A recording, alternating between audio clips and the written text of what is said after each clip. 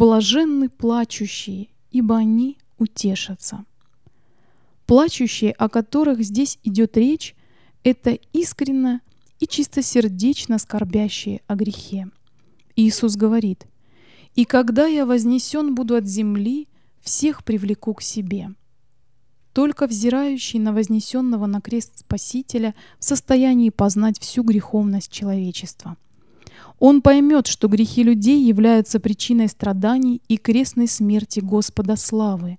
Он поймет, что его жизнь, несмотря на нежную любовь Христа к нему, это постоянное выражение благодарности и возмущения.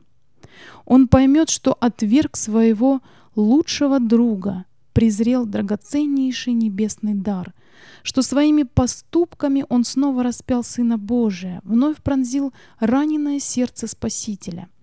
Теперь он плачет в тоске и печали сердечной, так как широкая и глубокая темная пропасть отделяет его от Бога. Такие плачущие утешатся. Господь открывает нам нашу вину, чтобы мы пришли к Нему и нашли у Него освобождение от уз греха и возрадовались свободе истинных детей Божьих. Лишь с искренним раскаянием в сердце мы можем подойти к подножию креста и здесь навсегда сложить с себя все скорби и страдания. Слова Спасителя являются как бы вестью утешения ко всем скорбящим и плачущим. Мы знаем, что никакая скорбь не бывает случайной, ибо Он, Господь, не по изволению сердца своего наказывает и огорчает сынов человеческих.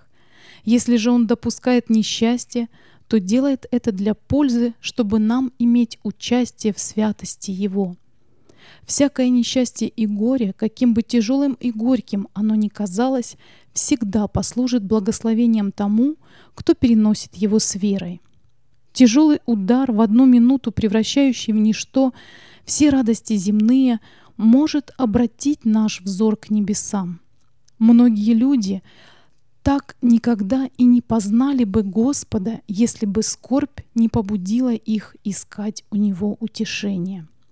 Тяжелые жизненные переживания являются божественными орудиями, посредством которых Он очищает наш характер от недостатков и шероховатостей и отшлифовывает его наподобие камня. Обтесывание, ваяние, шлифовка и полировка причиняют боль, но обработанные таким образом живые камни становятся годными, чтобы занять предназначенное им место в небесном храме. На бесполезный материал Господь не затрачивает столько труда и заботы. Только Его драгоценные камни обтесываются соответственно месту своего назначения. Господь охотно помогает каждому, надеющемуся на Него, и тот, кто верен Ему, одержит величайшие победы, постигнет драгоценнейшие истины, будет иметь чудные опыты. Отец Небесный никогда не оставляет без внимания плачущих и удрученных. Когда Давид поднимался на гору Елеонскую, плача и покрыв лицо в знак печали, Господь смотрел на него с состраданием. Давид был облечен в траурную одежду, совесть не давала ему покоя. Его внешность свидетельствовала о его подавленном состоянии. В сокрушении сердца он со слезами рассказал Богу о своем положении, и Господь не оставил своего раба. Никогда еще Давид не был так дорог бесконечно любящему Отцу, как в эти часы, когда он бежал, спасая душу от врагов, побуждаемых к восстанию его собственным сыном. Господь говорит: «Кого я люблю, тех обличаю и наказываю. Итак, будь ревностен и покайся». Христос ободряет раскаявшееся сердце и очищает тоскующую душу до тех пор, пока она не станет Его обителью. Однако многие из нас в минуту бедствия уподобляются Иакову. Мы думаем, что бедствия исходят от врага, и в неведении боремся против них, пока наши силы не истощатся, и мы не станем без утешения и облегчения. Только на рассвете Иаков, благодаря божественному прикосновению, узнал ангела завета, с которым он боролся, и беспомощный припал к его бесконечно любящей груди, чтобы получить благословение, которого душа его так сильно желала. Мы также должны научиться считать страдания благодеяниями, не пренебрегать наказаниями Божьими и не падать духом, когда Он наказывает нас. Блажен человек, которого вразумляет Бог, и потому наказание Вседержителя не отвергай. Он причиняет раны и сам обвязывает их. Он поражает, и его руки врачуют. В 6 бедах спасет тебя, и в 7 не коснется тебя зло. Иисус близок к каждому угнетенному и больному, готов помочь ему и исцелить его. Сознание Его присутствия облегчает нашу боль, нашу печаль и наши страдания. Господь не желает, чтобы мы молча страдали и сокрушались сердцем. Наоборот, Он хочет, чтобы мы подняли свой взор на Него и увидели Его лицо, сияющее любовью. Благословляя, Спаситель стоит рядом со многими людьми, глаза которых настолько затуманены слезами, что они не узнают Его. Он желает взять нас за руку и вести, если мы, как дети, доверимся Ему и будем с верою смотреть на Него. Его сердце всегда открыто для нашего горя, для наших страданий и забот. Он всегда окружает нас своей вечной любовью и милостью. Наше сердце может успокоиться в Нем. Днем и ночью мы можем размышлять о Его любви.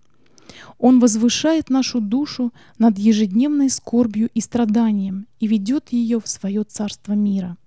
Подумайте об этом, дети страданий и слез, и возрадуйтесь в надежде.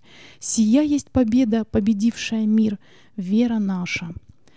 Блаженны также плачущие со Христом из чувства сострадания грешному миру. Подобная печаль не связана и с малейшей мыслью о собственном «я». Иисус есть муж скорбей. Он перенес неописуемые сердечные муки. Душа его была изранена преступлениями человечества. Чтобы облегчить страдания людей, чтобы удовлетворить их нужды, он действовал самоотверженно.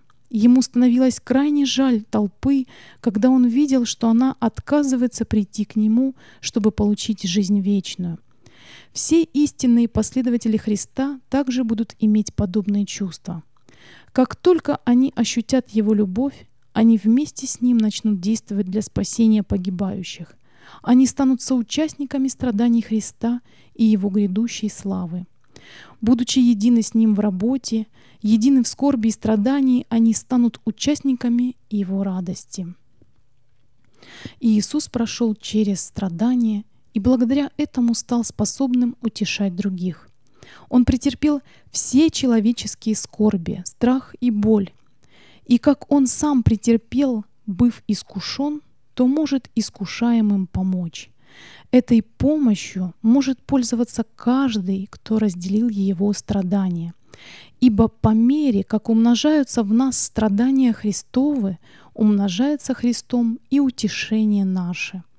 Страдающим и плачущим Господь оказывает особую милость, которая смягчает сердца и спасает души.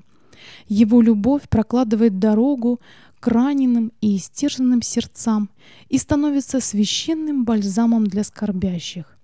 Отец милосердия и Бог всякого утешения, утешающий нас во всякой скорби тем утешением, которым Бог утешает нас самих. Блаженны плачущие, ибо они утешатся.